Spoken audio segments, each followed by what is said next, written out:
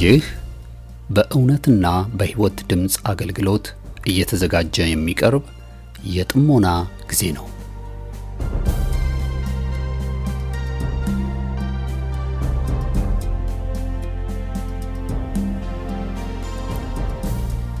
ጥሞና ወይም ተመስጦ በግል የሚደረግ ራስን ውስጥን የመመልከቻና የመመርመሪያ የጸጥታ ጊዜ ነው።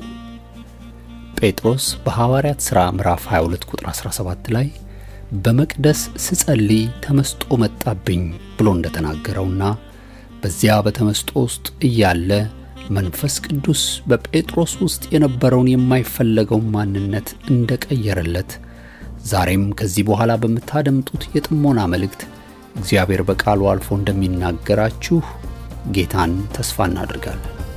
ቀጣዩን የጥሞና መልእክት በጥሞና ያድምጡ። አሁን ወደ መልእክቱ።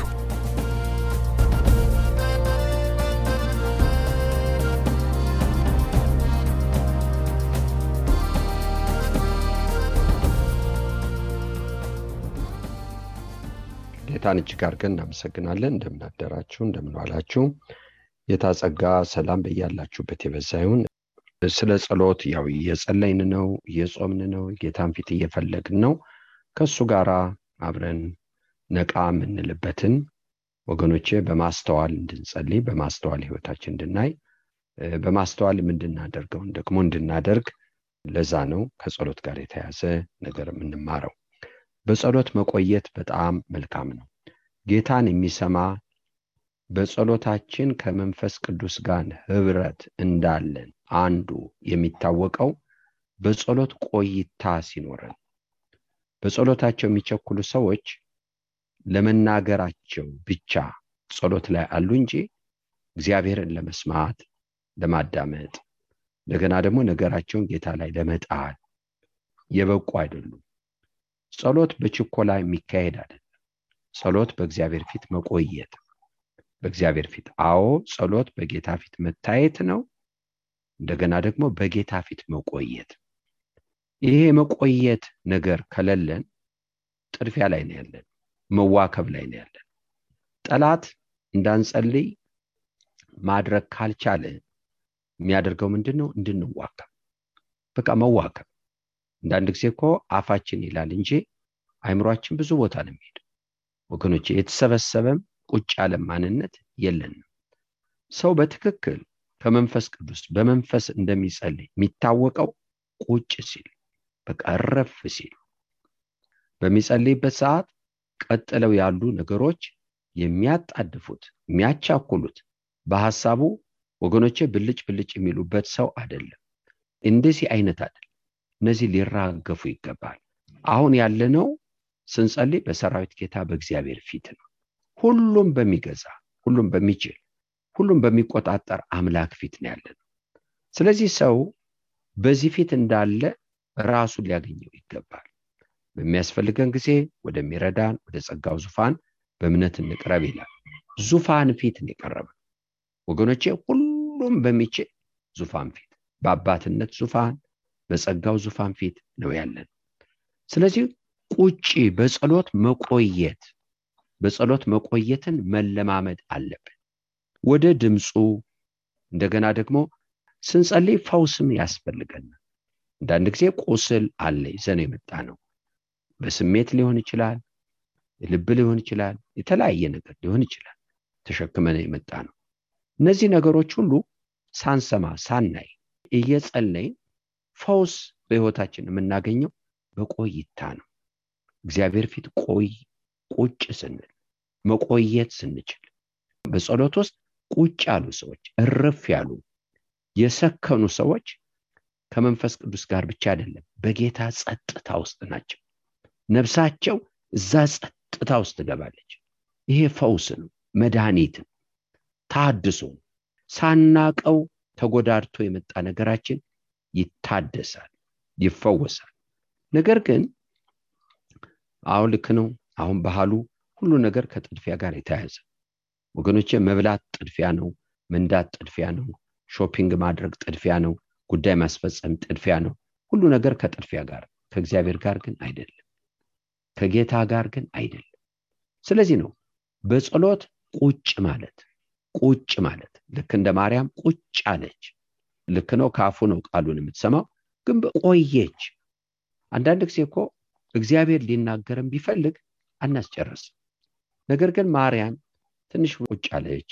ከዛ በኋላ የማርታን አይን ፈርታ ብድግ ብላ ሄደች። ጌታ ይናገራል። ይሄን ለኔና ለእናንተ ትምህርት የሆነው አይናገርም። አስጨርሰዋለች ማርያም ነው። ነገር ግን ይሄን ድንቅ የመሰለ ነገር ከየት መጣ? ቁጭ ካለች ሴት። ቁጭ ስንል ከጸሎት ያልፋል። በእግዚአብሔር ፊት ቁጭ ያልንበት ሰዓት ከጸሎት ያልፋል። ከምንጠይቀው ያልፋል። ከለመነው ያልፋል። አሁን ወደ እግዚአብሔር ከመጣንበት ጉዳይ ያልፋል። እሱን አልፎ ይሄዳል። ለምን? አንዳንድ ጊዜ የምንጸልይበት ነገር ምክንያት፣ ለሚቀጥለው ምክንያት፣ ወደ እግዚአብሔር የምንቀርብበት ምክንያት ነው። አሞን ሊሆን ይችላል። ምክንያት ወደ እግዚአብሔር ስንቀርብ እግዚአብሔር ልክ ነው ሊፈውሰን ይችላል፣ ይፈውሳል። ነገር ግን እሱም ምክንያት አድርጎ ሊናገረን፣ ሊባርከን፣ ሊያስተምረን፣ ወገኖች ወይ ሊወቅሰን፣ ሊያስተካክለን ይፈልጋል። ምክንያት ጌታን እጅግ አድርገን እናመሰግናለን። ስለዚህ ነው በማቴዎስ 26 ላይ ጌታ ከደቀ መዛሙርቶች ጋር ነበር። ጴጥሮስን ቁጥር 35 ከኔ ጋር አብሮ ደቀ መዛሙርቱ ነበሩ። ጌታም ይጸልይ ጀመር። ሲጸልይ ደቀ መዛሙርቶቹ ደግመው ተኝቶ አገኛቸው። ወገኖቼ ይሄንን ከ36 ጀምሮ ማየት ጀመራል። ጴጥሮስ ሁለቱንም የዘብዴዎስ ልጆች ወስዶ ሊያዝን ሊተክዝም ጀመረ። ነፍሴ እስከሞት ድረስ እጅግ አዘነች፣ በዚህ ቆዩ፣ ከኔ ጋር ትጉ አላቸው። ጥቂትም ወደፊት እልፍ ብሎ በፊት ወደቀና ሲጸልይ አባቴ ብቻ ያለችን ጽዋ ከኔ ትለፍ፣ ነገር ግን አንተ የምትወደውን እንጂ እኔ እንደምወድ አይሁን። ወደ ደቀ መዛሙርቱ መጣ፣ ተኝቶ ማገኛቸው። ጴጥሮስንም እንዲሁ ከኔ ጋር አንዲት ሰዓት እንኳን ልትተጉ አልቻላችሁምን አላቸው። ጸልዩ ብሏቸዋል። ምናልባት የሚደገም ጸሎት ብለው ተኝተዋል። ነገር ግን ምንድነው ያላቸው? በጸሎት ቆዩ፣ ጸሎት ውስጥ ሁኑ። አንዳንድ ሰው እግዚአብሔር መናገሩ ብቻ አይደለም፣ በጸሎት ቆይታ ውስጥ ሸክም ይራገፋል። የምንሰማው ጌታን እንመልከት። ተጨነቀ፣ ደነገጠ፣ ታወከ፣ ቆየ።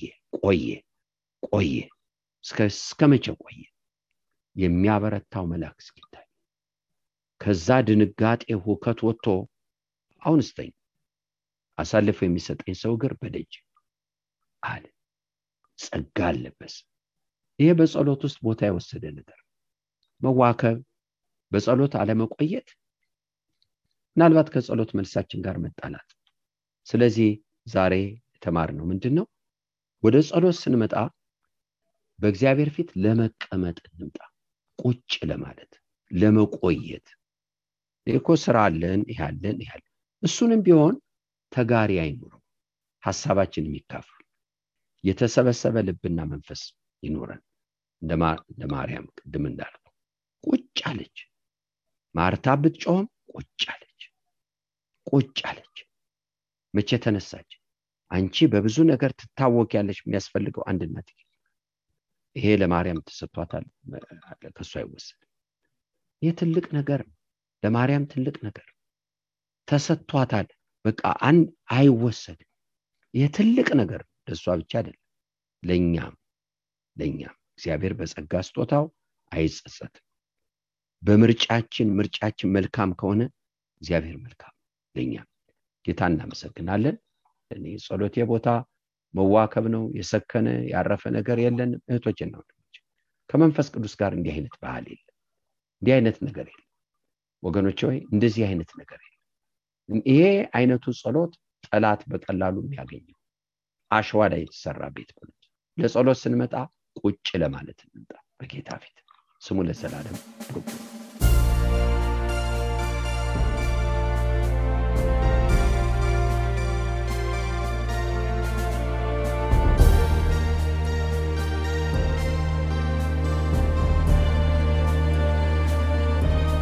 እስካሁን ስታደምጡት በነበረው የጥሞና መልእክት ለሕይወታችሁ የሚጠቅም ለነፍሳችሁ መብልን ከቃሉ እንዳገኛችሁ ተስፋ እናደርጋለን።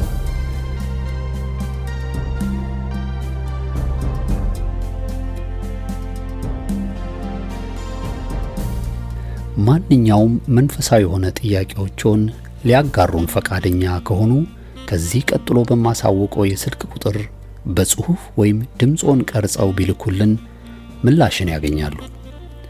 ለአሜሪካ የስልክ ቁጥራችን 2157820848 ሲሆን የካናዳው ቁጥራችን ደግሞ 647-518-4919 ነው። የእውነትና የሕይወት ድምጽ አገልግሎት። የእግዚአብሔር ጸጋ ለሁላችንም ይብዛልን። አሜን።